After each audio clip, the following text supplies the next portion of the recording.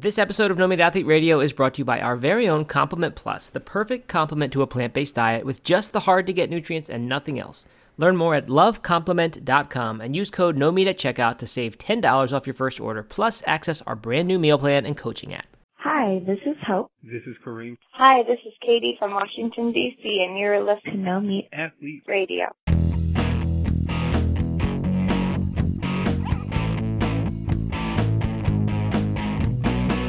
Hey Matt, how's it going? Going pretty well, Doug. Happy birthday. Thank you. Thank you very much. One day belated. The big 3-6. Is that right? You just turned 36? So you're 5 years younger than me. I thought you were 4 years old this time. I think that's right. Yeah. 86.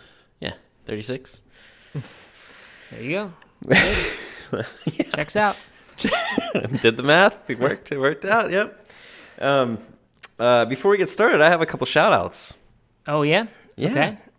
The first one is to my cousin-in-law, Okay. Breck. Right, I know we're not trying to do too many family shout outs, but but this one is important. He's been a loyal listener for a long time, and he until very recently has not been plant-based at all. In fact, he was very not plant-based. But he sent me a message the other day that said he's making some big shifts in the new year, and I just I thought that it was worthy of a shout out because to me, I think that just kind of shows. I'm sure that he listens in part because of he knows me, but I think we're reaching people even if they're not plant-based, and I want to shout out him as an example to the other people in the community who might be listening and aren't actually plant-based, and welcome. You're welcome here. Yeah, I definitely. That's in many ways who we make these for. Right, we make them for people who, of course, are all the way plant-based. But yeah, I think some of the best change that we do, without really trying, is just that people always like that we are welcoming and approachable, and we don't judge or exclude based on not yet fully vegan or whatever. Yeah, that's awesome. Way to go, Breck. And I think, Doug, maybe this is arrogant of me, but I think that if someone has listened to this show for a while and then they gradually become vegan, I bet they have a better chance of lasting than someone who just kind of goes vegan overnight. I think even if you're not gradually transitioning, at least mentally you're transitioning when you listen to us. So Yeah. You're mentally opening up, right? Exactly. I think so. Yeah. And probably getting dumber too. Yeah. Dumber, is that what you said? Yeah, I mean, if you listen after listening to us, yeah. Yeah. Well, speaking of another loyal listener, I want to shout out Kathy A. from Mammoth Lakes, California, who spoke to Matt Tolman last week, and apparently she's a big fan of the podcast, and I just thought it'd be nice to give her a little shout out. Well, hello, Kathy A. Thanks for listening. Being part of our research project too. We're trying to get to know That's right. the nice people who buy Complement and see how we can make it better. Yeah. So what's on your mind? You know what? I'm super into fitness recently, which is such a nice turn of events. Because even though last year it was like my comeback year, it was just this background thing for me, and that's probably why it lasted so long, because it never was this all consuming thing that it used to be back in the old days. Mm-hmm. And it was just such a gradual ease into fitness that it never felt like too much, and I wanted to quit, which is actually my worry now. Like now that I'm at the phase where I'm just devouring different books, and I read a couple books in the past few weeks about this stuff, like the CrossFit Endurance Approach and that Ready to Run book by Kelly Starrett, and I'm just doing all that. I'm doing the mobility at night, 1 or 2 workouts each day. I'm just doing a ton of stuff. But of course, knowing my history, that I also know that that's sometimes foretells the end. It's not too far off from where I get sick of it all. When you're most excited is when you're about to exactly. To start, yeah. But no, it's good, and I'm learning a lot. I'm thinking a whole lot about different types of workouts, and it's been fun. And I'm going to start writing again soon. I think about it. I don't know where or how, but just want to start putting some stuff out there. So 2 workouts a day. What does that look like? The days that I have 2 workouts a day, it's always a running workout followed later in the day by a CrossFit workout. It's called a CrossFit workout. I'm doing it at home. And the book that I read, that Unbreakable Runner book by TJ Murphy, he gives a bunch of sort of I guess they're CrossFit workouts. They're like, between 7 and 26 minutes long of mostly just sort of a circuit training kind of thing. I don't know. I really, like I said, I have I didn't say this yet, but I said I've been thinking a lot about the effectiveness of different types of workouts. And this guy I've been following for so long, this Pavel Tsatsouline, the kettlebell guy, he's all into this like anti-glycolytic training, which is where you basically are not producing any lactic acid, because he thinks that is, except for every now and then in small doses, that it's just basically poison to your system, and it will, get you burnt out, keep you sore, all this stuff. And so this whole CrossFit thing is based on only those workouts, and sometimes 2 of those workouts a day. So like I'm trying to make all this stuff go together, and I'm doing kettlebell workouts in place of some of the CrossFit workouts. So that's why I've just been thinking so much about it. Anyway, we'll have some episodes on it, I'm sure, in the future, especially as I clarify some of my thoughts. But that's what I've been doing recently. Well, cool. Well, I'm really glad to hear that.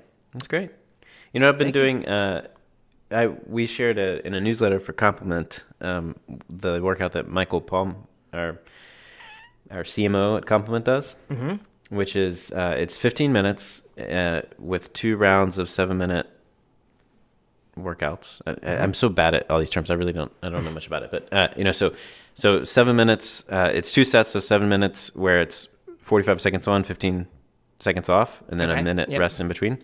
And you do 7 different exercises. Most of them are like body weight, or they could be weighted if you want them. But it's just like super high intensity for, like 45 seconds of push-ups, or 45 seconds of down dog push-ups, or handstand, or whatever. Yep. And I've been doing that for the last couple of weeks, because since that newsletter went out, I was kind of inspired by it. And it is so hard. It is so hard. I'm doing it maybe like 3 times a week. And it's been great. It's been great, though. Yeah, it's been a long time since I've really been interested in doing those kinds of workouts, and that to me that sounds exactly like one of these CrossFit workouts. Okay. Very, very similar. I don't know. It feels great. Like those types of workouts actually are good for hypertrophy, because they have these condensed rest periods, and the lactic acid even contributes. Which is nice. So I feel like when I've started doing that, I've started already bulking up in just a few weeks of doing some of this stuff.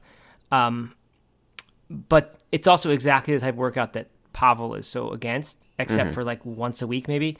So I was worried you were going to say you're doing them every day or more. No. So that's a good thing. Yeah, I don't know. That's what I'm trying to figure out, because all my workouts they look like that in different forms, and I don't see how you can possibly do those every day and it'd be a good thing, but the whole CrossFit community would say that it is. So I don't know. Yeah, well, so I have no goals with this. I don't even know where it's going to go. It's just I wrote the little piece about it in the newsletter, and then said, I'm writing about it. I should probably do it. And I did it, and it was fun. And then the next day I did it with, or 2 days later I did it with Katie, and we had fun with that. And so it's just kind of like this. I've just been doing it because it's been nice to do something different. Yep. But I'm not sure where I'll go with it, or if it'll stick or anything. I really have no goals about it. But it's a different type of workout for me, because I don't ever do super high intensity stuff like that. Yeah, and I think like one of the conclusions I've come to is that if what you're doing is fun and feels good, then it's probably a pretty good choice right now. I saw some research about people comparing like the steady state 90% of ventilatory threshold, which is basically the point when you go from aerobic to anaerobic. I think for most people it's probably around 70% max heart rate. The easy run pace versus going beyond, like that versus high intensity interval training, and looking at which of these are more effective at improving different things. And what they found was like, they both have their pluses and minuses, but like some of them, like the Tabata workouts, these really tough things, short intervals, lots of them. Like the subjects just didn't enjoy the workout, and they lost more participants in the study, just bailed on it because they just hated it. So I guess like, I don't know. And even at the end of the study, they concluded like maybe we should all be focusing less on which of these things is like the best, in terms of some nuance, and really just like what probably is good is having variety in training, so that you're always doing something that is kind of interesting to you and that you don't hate.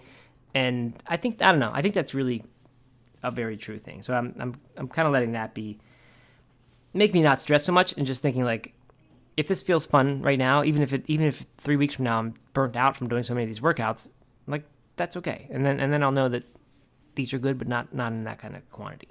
Yeah. So I think as long as you're having fun, I think it's good. Well, we did it as a family of 4 the other day, and it was super fun. Oh yeah. Eliza was super into it. Although she was making up a lot of her own exercises, kind of somewhat based on like trying to mimic what we were doing, but a lot of like I'm gonna roll around for 45 seconds, and then Chloe more strict, stuck more closely to the protocol. Chloe's, our 1-year-old stuck a lot more closely to protocol. No, but she would like. I was doing jump squats, and watching her try to mimic the jump squat was just so funny. It was so good. So we had a really good time with that, and I think that that kind of thing is just if you can make it fun, like you said, and have a good time doing it, then it doesn't matter if it was 15 minutes of that versus 45 minutes of kind of a lower intensity run or something like that. Which one's better? I think whichever one you're going to do is better. Mm-hmm. Yes, I would agree with that. So, I mean, that kind of segues in fairly well to our general theme, which is what we're trying to go for here on this episode of longevity and some of the things that we are doing and kind of incorporating into our life that contribute to long-term health and longevity. This isn't necessarily an episode about how to live longer. We've done a couple of those, but some things that we're doing that that maybe will hopefully help us live longer. Yes, exactly. Loose is the right description for this, because we're not trying to stick too closely to the longevity principles or anything, but yeah, we both have found ourselves paying attention to this. It just for me is like something that as the years go by, it just becomes something that I think about more, like much more than, for me right now anyway, still much more than achieving race goals or fitness goals is just like making sure that I and my family are always kind of doing practices that are just sort of known to be good for long-term health. It's just become increasingly important, and it's, to me, it's really fun to think about. I don't know why I mention Blue Zones all the time, but it's one of my favorite books. It's about this. It paints this really nice picture of what a long, healthy life looks like, and I don't know. I just find it really inspiring. So I like longevity. Yeah. All right. Want to hear my first thing, Doug? It's a weird new habit. Ooh, that's the best. I love it. I mean, it has to do with sleep, and sleep has to do with longevity, so that's why I'm putting it in the longevity. It could just as easily go into an episode about Matt's crazy sleep idea, tricks, hacks, whatever. All right. Before we do that, should we do a recap of the crazy hacks that you've been trying recently? The crazy sleep hacks? Yeah. I want to really paint a picture for. I don't even know what they are. There's so many. There's the cooling blanket, right? Oh yeah. See, I don't even consider these hacks. These are just standard parts of my sleep hygiene now. The cooling blanket, the blackout curtains. Yep. You slept with the window open for a while. Slept with the window open for a while. In the winter. Yeah. I don't do that anymore now that I got the cooling bed. Okay. I just don't need to keep the room temperature that low. A weighted blanket, invested in a nice heavy pillow. Wait, so the cooling blanket goes underneath the blanket? No, weighted. The cooling system. That goes underneath the whole sheets. That goes directly on top of the mattress. And it just makes it kind of cold? It makes it exactly as cold as you want it to be. And you can program it so it changes temperature overnight. So it starts off, I like to fall asleep kind of warm still, but once I'm asleep, the temperature dips down to like 63 and then gradually warms as the sun begins to come up. But so here's my problem with this. Sorry, I know that we're kind of going on a little tangent, but okay. No, sleep longevity. I love. We keep our house around 67 or something like that, so it's not very cool. But we'll often turn cool though. That's kind of cool. It's not. Yeah, right. It's not hot, or it's not 70 or 73 or whatever. But then we turn our fan on at night, and so which makes our room even, like a ceiling fan. It makes the room feel even cooler. I love a cool, crisp outside air, and then getting into some warm, cozy blankets, right? Yeah. And so, like, my face, I don't sleep with a shirt on. My face, my arms are outside, exposed to the cooler temperatures. But oh man, I'm so cozied up underneath that blanket. And if I had a cold blanket underneath me, it would just be miserable to like get into bed and it was just cold. But you didn't listen, Doug. I go to sleep with it warm, Okay. and only once I'm asleep and not noticing. And the point is that you won't notice, because if you do notice, and recently I've been waking up too cold at like 2 or 3 a.m. So actually, just recently I put the temperature a little bit warmer in the night. But that's what's so key about this particular system, and like compared to their just slightly lower model where you don't have the app that would control the temperature overnight. This allows you to fall asleep with cool bed. So actually my bed at 9:30 begins getting nice and hot, so that when I get in, it's good and warm. It doesn't until 11 o'clock does it go cool. So it's exactly what you're looking for. Okay. But you're still wearing blankets, or you're not wearing blankets? Yeah. Still put a blanket over it. Sometimes do the weighted blanket. They actually say that putting the blanket over it helps to keep the cool in. Okay. So it helps you maintain the temperature. And is your wife same temperature, or is she? Does it She like has split? her own thing. I actually don't know what she's doing these days with it, but for a while it was similar to my temperature. Okay. All right. So weighted blanket, cooling. That's blanket. called the Ooler. That's called OOLER, by the way, if you're interested in that. I think there are a lot of competitive cooling mattresses out there now, so you can look those up. But Not a sponsor. no, should be though. Wish they were, because it was not cheap, that system.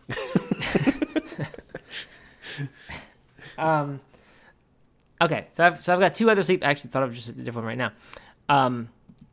Here's the one I'm doing, which kind of trumps all the other ones, puts all the other weirdness to shame because of how weird it is. I have been taping my mouth shut for the night. Yeah. No. I know. That's what my wife said when she found out. She didn't. Oh my god. She didn't like it either. What? I read about this on Reddit. I think someone had. Oh yeah, that's the place to go for facts. Yeah. I don't know. The person cited some books, including Patrick McKeown's book, which I think is called The Oxygen Advantage, which I have not read. Almost had him on the podcast once. We were ready to, and then I just didn't really follow through. But I think he kind of recommends this. That book, Body, Mind, and Spirit, which I read and got all into a long time ago. Got into the nasal breathing while you're running. Like, I think there's real stuff to that. The idea that if you can breathe with your mouth shut, it's a much, much higher quality type of breathing. I don't really understand why it is, but babies do it. And once we start to get stressed, and when we're stressed, we start to mouth breathe a lot more. But there's reasons why supposedly it's good. Somehow the amount of oxygen that reaches your lungs is better or something. I don't know, or higher. So I don't know. I do believe that Katie's all about like alternate nostril breathing and different sort of nose breathing techniques with yoga, and that seems to like you can feel the effects of it. So I'm not saying that this concept is is off, but taping your mouth, man. Okay, so the idea I guess is that you're not breathing through. It prevents you from breathing through your mouth at night. Yeah, exactly. And so the guy who wrote about this was saying that, and he showed his aura breathing stuff, and it was that his heart rate was now somewhat lower in these nights when he was taping his mouth shut, just because he was nose breathing rather than mouth breathing. And I thought that's a good thing. I would like my heart rate to be lower at night. And so, yeah, I mean, so like what I've noticed a lot of times is when I wake up and my mouth is shut, and I often do notice just because I used to pay attention to this a lot. And I noticed that I have been sleeping with my mouth shut. I just feel like I'm really well rested and it's been a good sleep. So I thought that would be something worth trying. And it's not hard to. It's just that a lot of times, like, I just tend to open my mouth, and so I figured maybe I can sort of train myself to nose breathe again, which for a while I was pretty good at, but now I just tend to open my mouth again. I just started taping it shut with like what's it called, like dressing tape, like the tape they use in a hospital. It's supposed to be easy on, easy off, but it is not at all. And that's the biggest reason why I'm kind of moving away from this or stopping. Is it's just too painful in the morning to take it off my lips. I've not found a good way to like do it. Is that like bandage tape? Is that what you mean? Yeah, like yeah, and it's supposed to be able to go on and off fairly easily and painlessly, like if you're frequently changing a dressing of an injury or something. But anyway, I'm sure there's a better tape out there, and I just need to find it. But that's the worst part of this. But it works. It actually works really fine. Like the first few nights I did it, I woke up at midnight and like frantically took it off because it was like, I don't know. It's just I just sensed something was wrong when I woke up and took it off. But after a few nights of that, I was like, this time I'm just gonna chill when I wake up in the night. There's no reason to take it off. And then I started leaving it on for the whole night, and it was fine. And I sleep with my mouth shut. I did not notice that my heart rate was any better, which was disappointing. But anyway, just been messing around with it.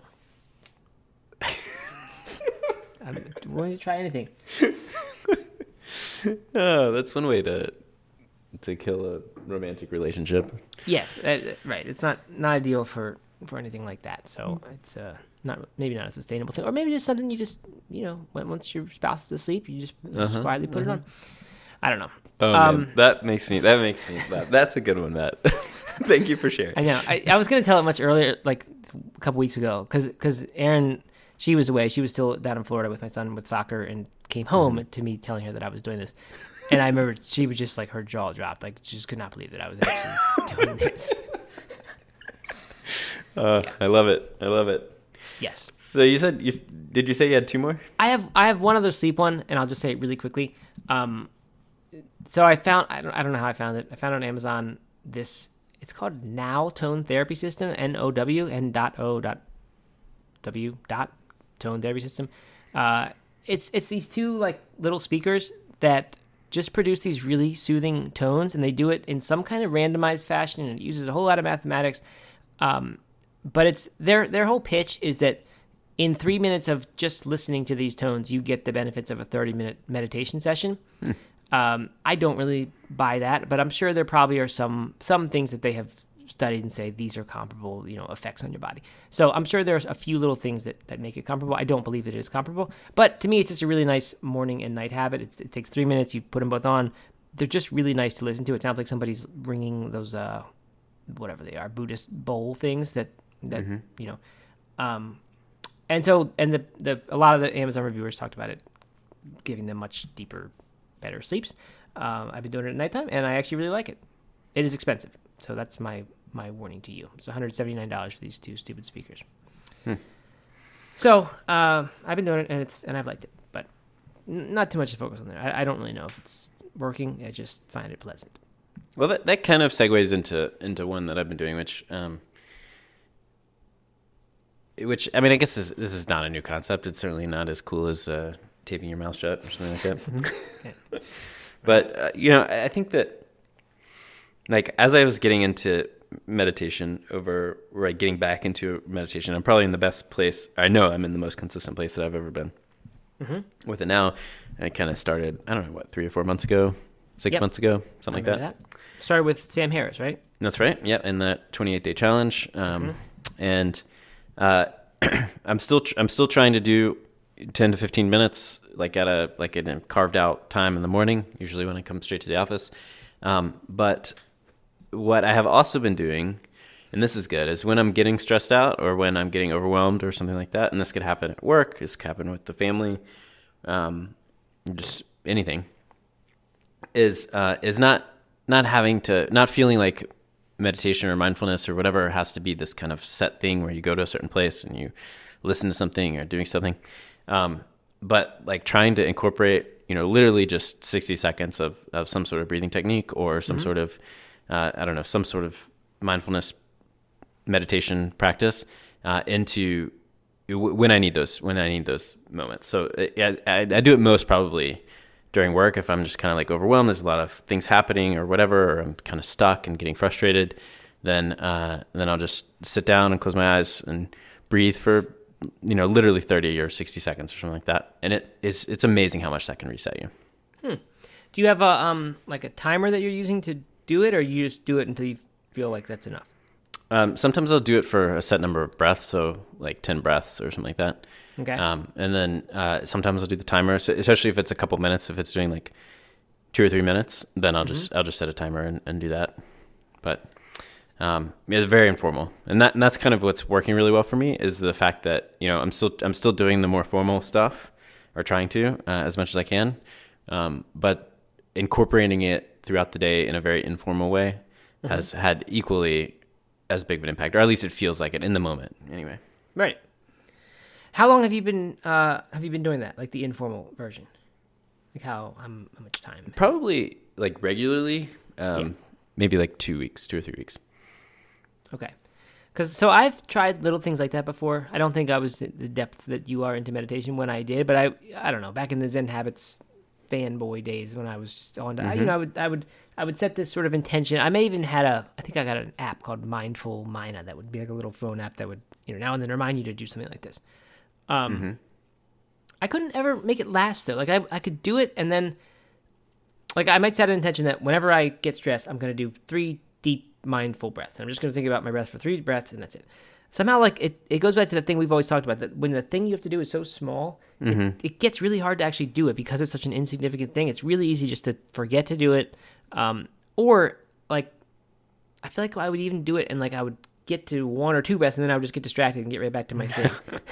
Yeah. I don't know. So I'm just curious how you're making it last or how you plan to make it last. Or maybe you don't. Maybe this is... Yeah, I don't, it's just, it's kind of, so the struggle for me was to have that be the first thought that you think of when you are stressed or when something's happening. Because, when you're stressed or like you get an email or something that triggers you in a way, the first thought is to react to it, like respond to it. Right. At least that's for me. And so what has been harder for me is not the like finding the benefit or getting distracted or not wanting to do it, but is actually thinking to do it. And so like having the reminder or the trigger, having that be the trigger for you to take a beat and sit down and kind of just like reset. And so that's been a lot harder for me. And oftentimes I'm finding, I'm like, oh, I should have done that, instead.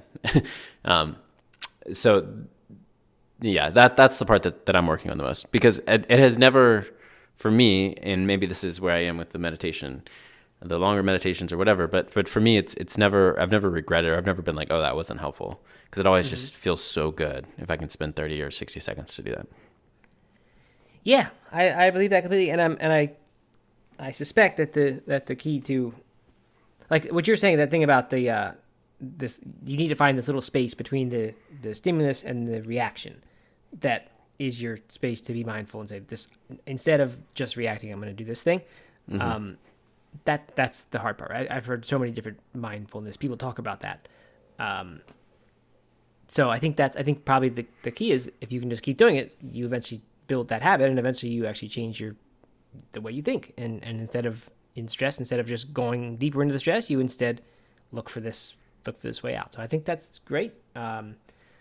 Yeah, I'd love to know if you make it last, because I would love to have that working for me. Yeah. Well, I'll give you an update on the next one of these. Okay. Good. So before you do another one, do you want to tell us who's sponsoring today's episode? Yes, let me do that. Pull it up here. All right. Today's episode, Doug, is also brought to you by Compliment Plus. Not also, but also. It is. Yeah. Just like this morning, just like the pre-read. It's also the mid-roll is also Compliment Plus. Yeah. The 8 critical hard to get nutrients on a plant-based diet, all in one place. Doug, I think we can all agree that the plant-based diet is a nutrient powerhouse, right? Fair statement? Absolutely. 100% Okay. agree. Yep. It's almost as if you wrote this ad. You believe it so well. Yeah. Yep. But that's right. no matter how great the plant-based diet is for your long-term health, no diet is perfect. Not even paleo or keto, Doug. Even a well-planned diet can lack a few important nutrients for your health. That's where Compliment Plus comes in. We provide the 8 hard-to-get nutrients in science-backed, bioavailable amounts, all in a simple black capsule you take daily. It includes the nutrients you hear a lot about, like vitamin B12, D3, and DHA, EPA, the omega-3s. But we've also added a handful of nutrients that are technically available through plant foods, but most of us just don't get enough of them. These are zinc, iodine, K2, magnesium, and selenium. That's it. Everything else you're probably already getting in abundance through plant foods. I just remind people, like, this was the problem that I was having to solve when I created Compliment Plus. I literally was buying 6 or 7 different types of different separate vitamins or nutrients or whatever, and I would just take a bunch of them. They'd run out at different times. You'd get different dosages that weren't always ideal. You couldn't trust all the sources for sure. And so we said, there's got to be a better way to do this, to put it all together into one single pill that you can trust. And that's exactly what we did with Compliment Plus. But without all the other stuff that comes in like a typical multivitamin, right? Right. Yeah, I mean, of course, you can go get a multivitamin if you wanted to get all these things. Not necessarily the omega-3s, but you can get everything else in a multivitamin. The problem is then you're getting 10,000% of a lot of them, and plus all these other things, vitamin C, vitamin A, vitamin E, all these things that I think we're already getting plenty of from our food that there's just no reason to add in if you're eating a good, healthy, whole food, plant-based diet. Mm-hmm. Plus, Doug, some very exciting news. Right now, when you subscribe to Compliment Plus, you unlock 90 days of our new meal planning, nutrition coaching, and community app, Compliment Well. The new app includes 4 adaptable month-long plans for endurance, strength, weight loss, and longevity, plus one-on-one support from a certified nutritionist and access to our private community. If you have a health or nutrition goal this year, Compliment Well can be the perfect tool to make sure you're successful. Learn more about Compliment Plus and the new app at lovecompliment.com and use code NOMEAT at checkout to save an additional $10. That's lovecompliment.com and use NOMEAT to save. All right. You got another one? All right.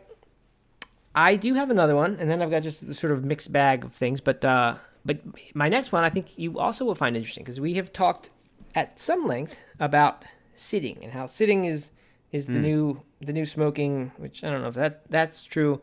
But I think sitting well is really important.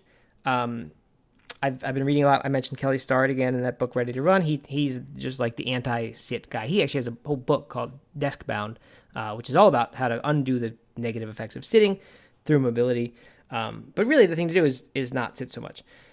I tried that for a long time. I tried the standing desk thing. I don't dislike the standing desk. It's hard for me to do it for a really long time, as it is for a lot of people, and you can definitely ease your way into it.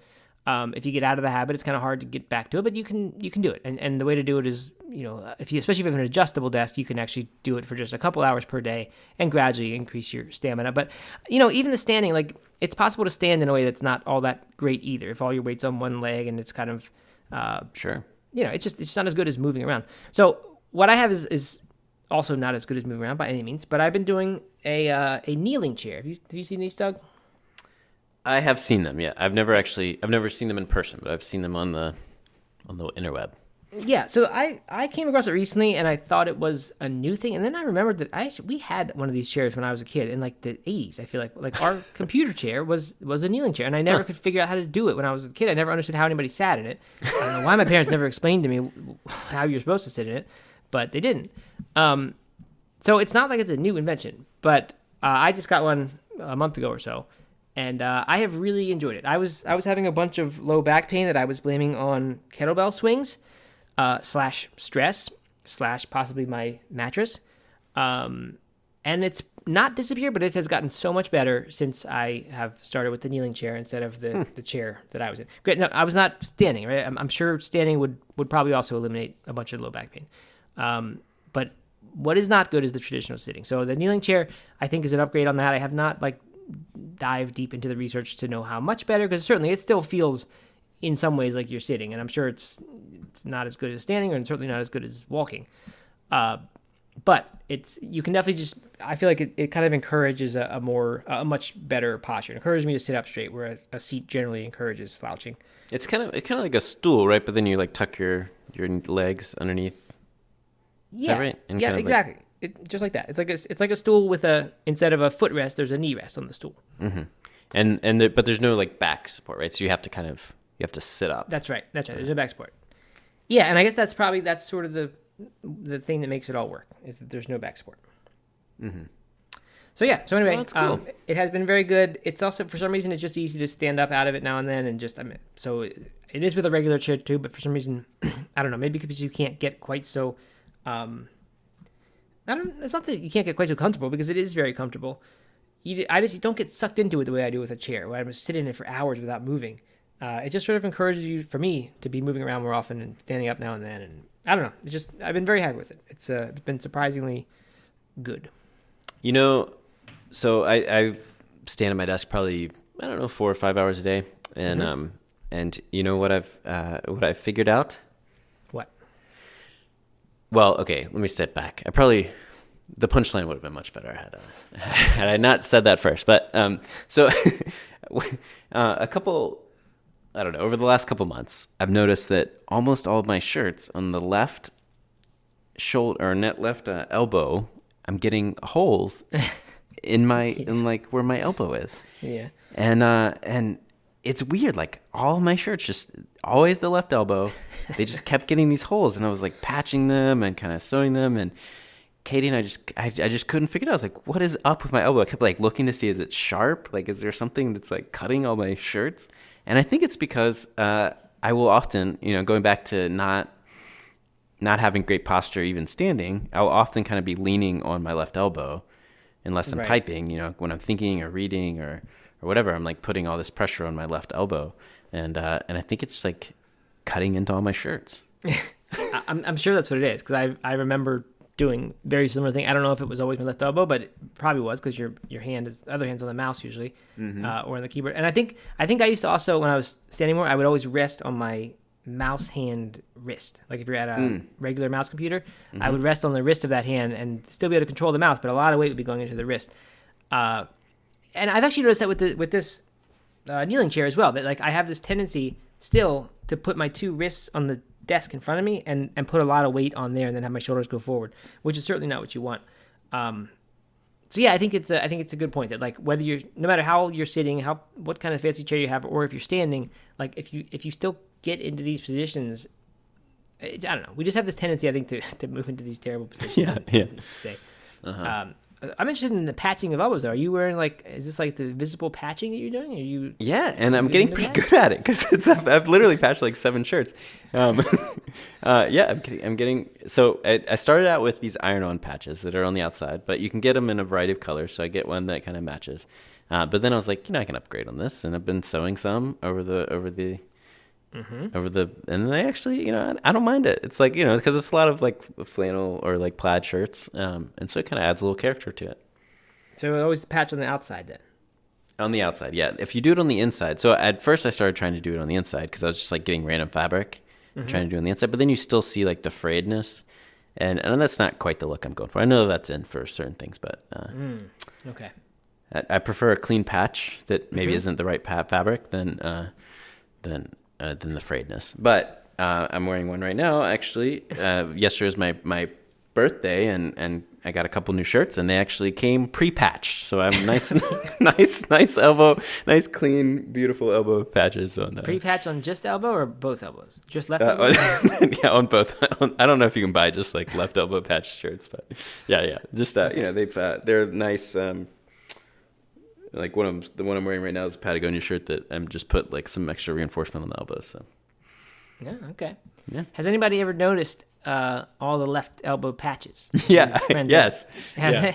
I had a friend call me out on the other day. He's like, "This is the third time I've noticed that you're wearing a shirt with a left elbow patch. Is that like a trend thing you're going for?" And I'm like, "No, I'm just my shirts are falling apart." That is funny. I get a lot of holes. And my wife does too, Aaron. And I think it's car seatbelt. I don't really know. But like down like under the navel, like an inch or two below that, I always get like 4 or 6 little holes in my shirts. And so does Aaron. And I've never really quite known what I have to assume it's a car seatbelt doing it, but you don't get that though. No, I've never gotten that. Never. Okay. I thought maybe you would. Then never mind. Yeah. But yes, it does happen all the time. Do you patch it? What do you do? No, do not ever patch. Just get rid of the t-shirt like a normal person. And decide that shirt is done if it has a hole in it. I actually patched a t-shirt the other day. This is one of my favorite t-shirts that I ripped on a fence. I can understand the temptation to do that. Mm-hmm. It's hard to get rid of a really good t-shirt. Yeah. All right. So what else you got for longevity, Doug? Okay, I got one that so I don't know how exciting this will be for people, but it's been exciting for me. Okay. My eldest daughter is 5 now, and I think that as you're growing up or as you're raising a kid, you're always teaching them, right? You're teaching them everything, manners or how to do anything, right? But what I've realized is that for the first at least 3 years, you're basically just teaching them how to function. You're not really teaching them any like right. a deep dive in any sort of skill kind of thing.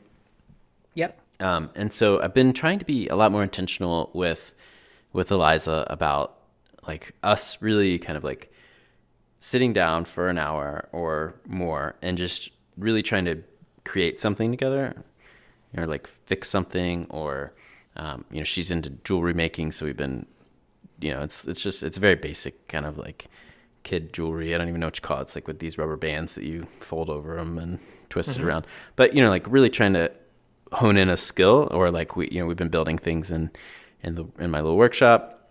Some more birdhouses for the springtime. So like really trying to like focus in on teaching her things, and it's teaching me things, and it's and what the reason it's coming back to longevity for me is that it feels very like, community and purpose and stuff is very important for overall happiness and longevity. And it's amazing how fulfilling this is when we're like when we're actually doing something for a prolonged time together, and we're learning how to do it together.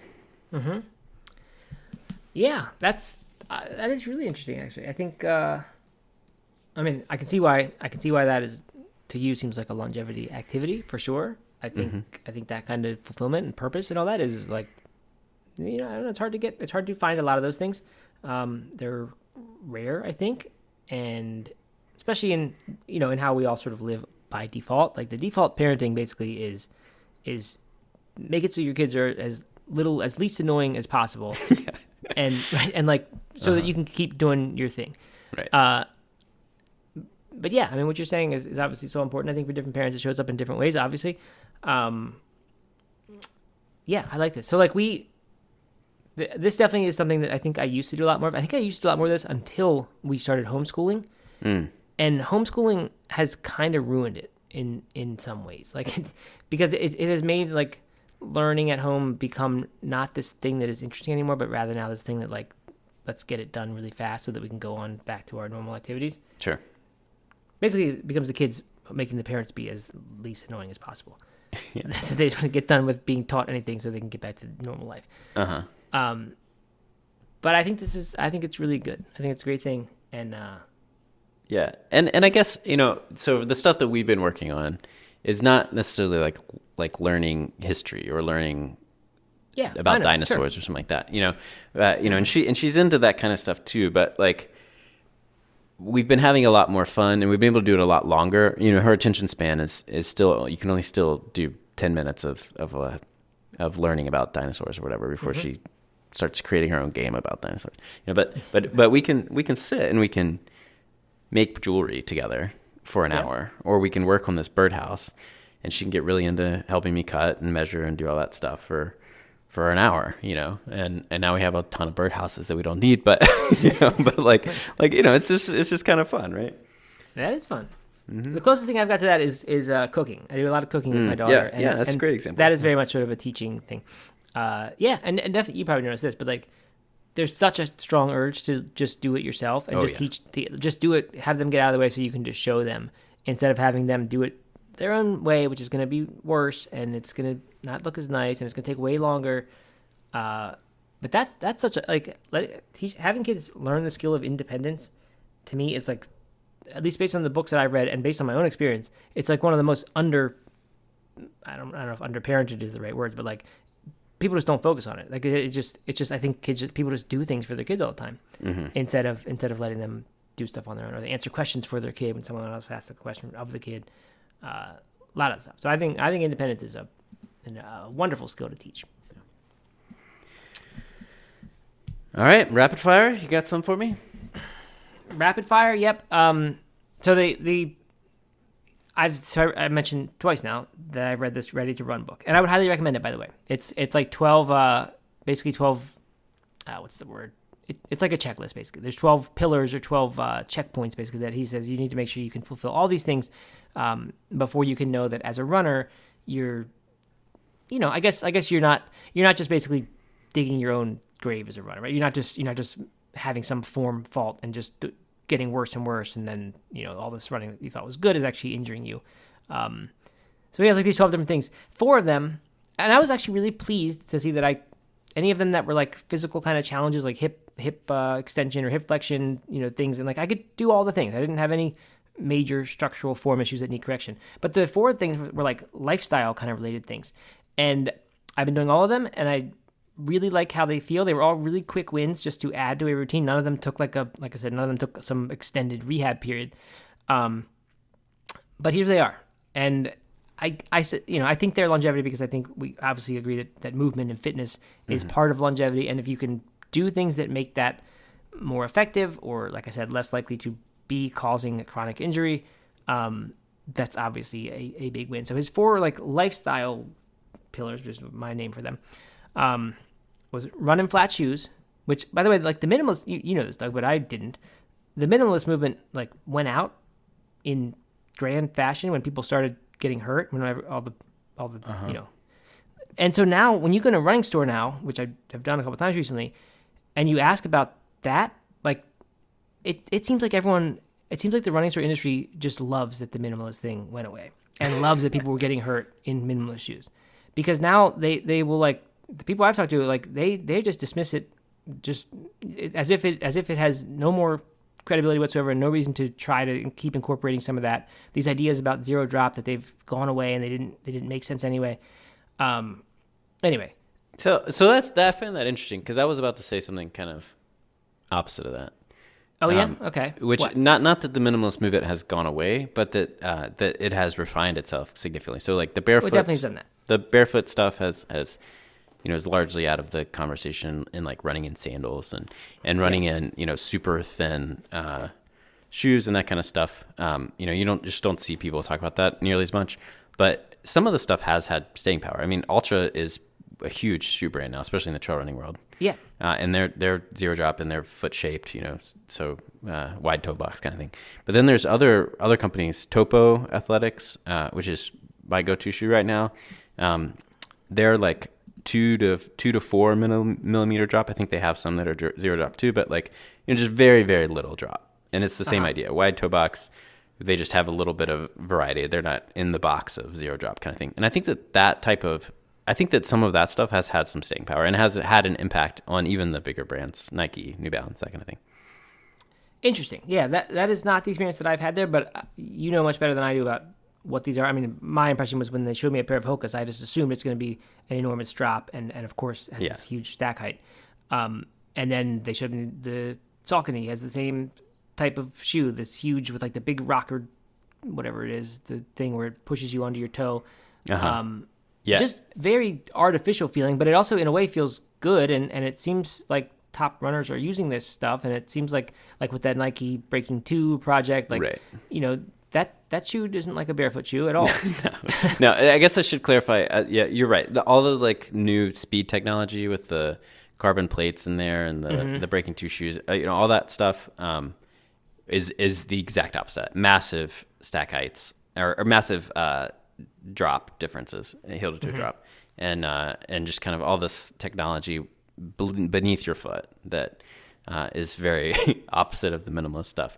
But I think that's all about kind of speed and efficiency in a way that maybe the ultra running and trail running you don't need as much, and because of the variation in terrain that it'll be a lot less effective. So maybe in the ultra running world, the minimalist philosophy has kind of stayed in the way you said, refined some of these. Yeah, that makes sense. So anyway, the book, this book was written in 2014 or something, so it was at the height of that movement for sure. And so I was as I was reading, I was thinking, would he still have these same ideas today, or was that just kind of a product of the landscape of this running world then? And I don't know the answer to that, but I don't know. I just believe it enough that I think when we're talking about movement and we're talking about having your body work the way it's meant to work, and we talk about making sure that your habits are things that aren't going to push you in the direction of injury over time because it's something that's not how we're meant to move. I don't know. To me, the barefoot thing still makes a lot of sense. And so anyway, I ended up buying a pair of Ultras, and I don't know what it's not the Ricardo, I don't think. It's an R, and it's like not their most minimal shoe, but it's their next one up. Mm-hmm. So anyway, got a pair of flat shoes. That was goal number one. Side note: I've been doing the pose running thing. You know about that? Oh yeah, of course you do. Everybody knows about pose. Mm-hmm. that's another thing that I think sort of became refined, and now there's a lot of running form tips that involve some of the elements of pose and some of the elements from other things in sort of a fairly simple system. But I've been actually reading the book, going through the drills, doing all this stuff. It's because the CrossFit Endurance people are all about it. So anyway, I've been doing that, and the zero drop shoe was also necessary for that. But to go more quickly through the rest of these little lifestyle changes, buy compression socks. I had not been doing that forever. Kelly Start, he says it's debatable whether they actually help you while you are racing or training, but it is not debatable whether they help you in the recovery process. So he says wear them after every workout. So I'm doing that. Hydration, he says that if you don't get some small amount of electrolytes in your water and you're not drinking your water with food, so if you're just drinking water as part of a workout or just throughout the day, that you are not absorbing very much of it at all unless you're putting electrolytes in there. So that was new to me, although I had actually just recently heard that information. And he actually backs it up. He says you can apparently order some tests, and just because your urine is clear does not mean that you are necessarily hydrated. It's quite possible for water to kind of go right through you, and you absorb very little of it.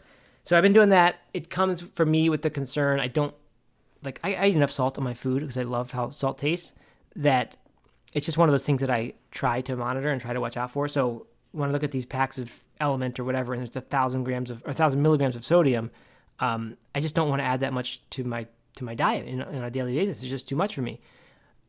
So I sprinkle in little bits here and there. So I'm trying to kind of moderate, but what I need is an electrolyte product that has lower sodium, more potassium, so I can keep doing this. But I've been doing it, and it's good.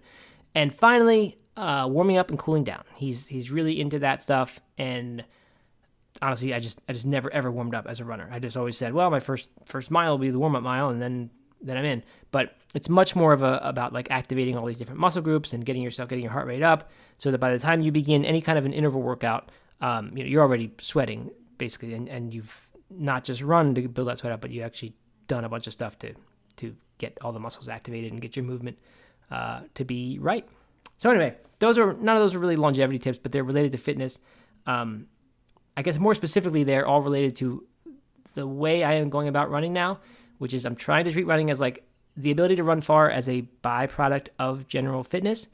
And if I'm going to do that, if I'm going to be able to run far without logging a lot of miles, then I feel like I need to make sure that the form and my movement and the activation of muscles and all these things are really good. And that's where I'm putting all my energy instead of, putting it into getting through lots and lots of miles. So remains to be seen how that experiment will go. But it certainly has gotten me excited about stuff again. I like it. That's great. Good. All right. How about you, Doug? Any more longevity hacks for us? I had a couple listed, but I think that I should just kind of mention some of them throughout other episodes. So, all right. I'm good. All right. Good. Then we've succeeded in another episode. we have created another episode. This is, according to my count, 399. So that would be next week is 400. Wait, somebody just congratulated me on 400 episodes. I know, which I don't know where they got that. I saw that too. I don't know where they got that number. So either my count is off by a couple episodes, or some other count exists out there. but we're approaching 400 episodes, which is pretty amazing. I was talking about somebody about this the other day. They were like, you guys have to be running out of stuff to talk about. And honestly, we have been. That's why we're revisiting a lot of topics and kind of trying new things to spark conversation. So, but hopefully people are enjoying this type of thing. And we'll just see what happens in between 400 and 500. Yeah, it is a lot of episodes. No doubt about it. It's a lot of hours if one were to try to listen to all of that. I mean, soon we're going to be up to the point where you can spend several months without sleeping of just listening to this. Yeah. I don't know. You shouldn't do that, obviously. but yeah, it's just amazing. We could have a live stream or just replay all the episodes on a loop. That'd be good. That'd be great. Just leave it on all the time.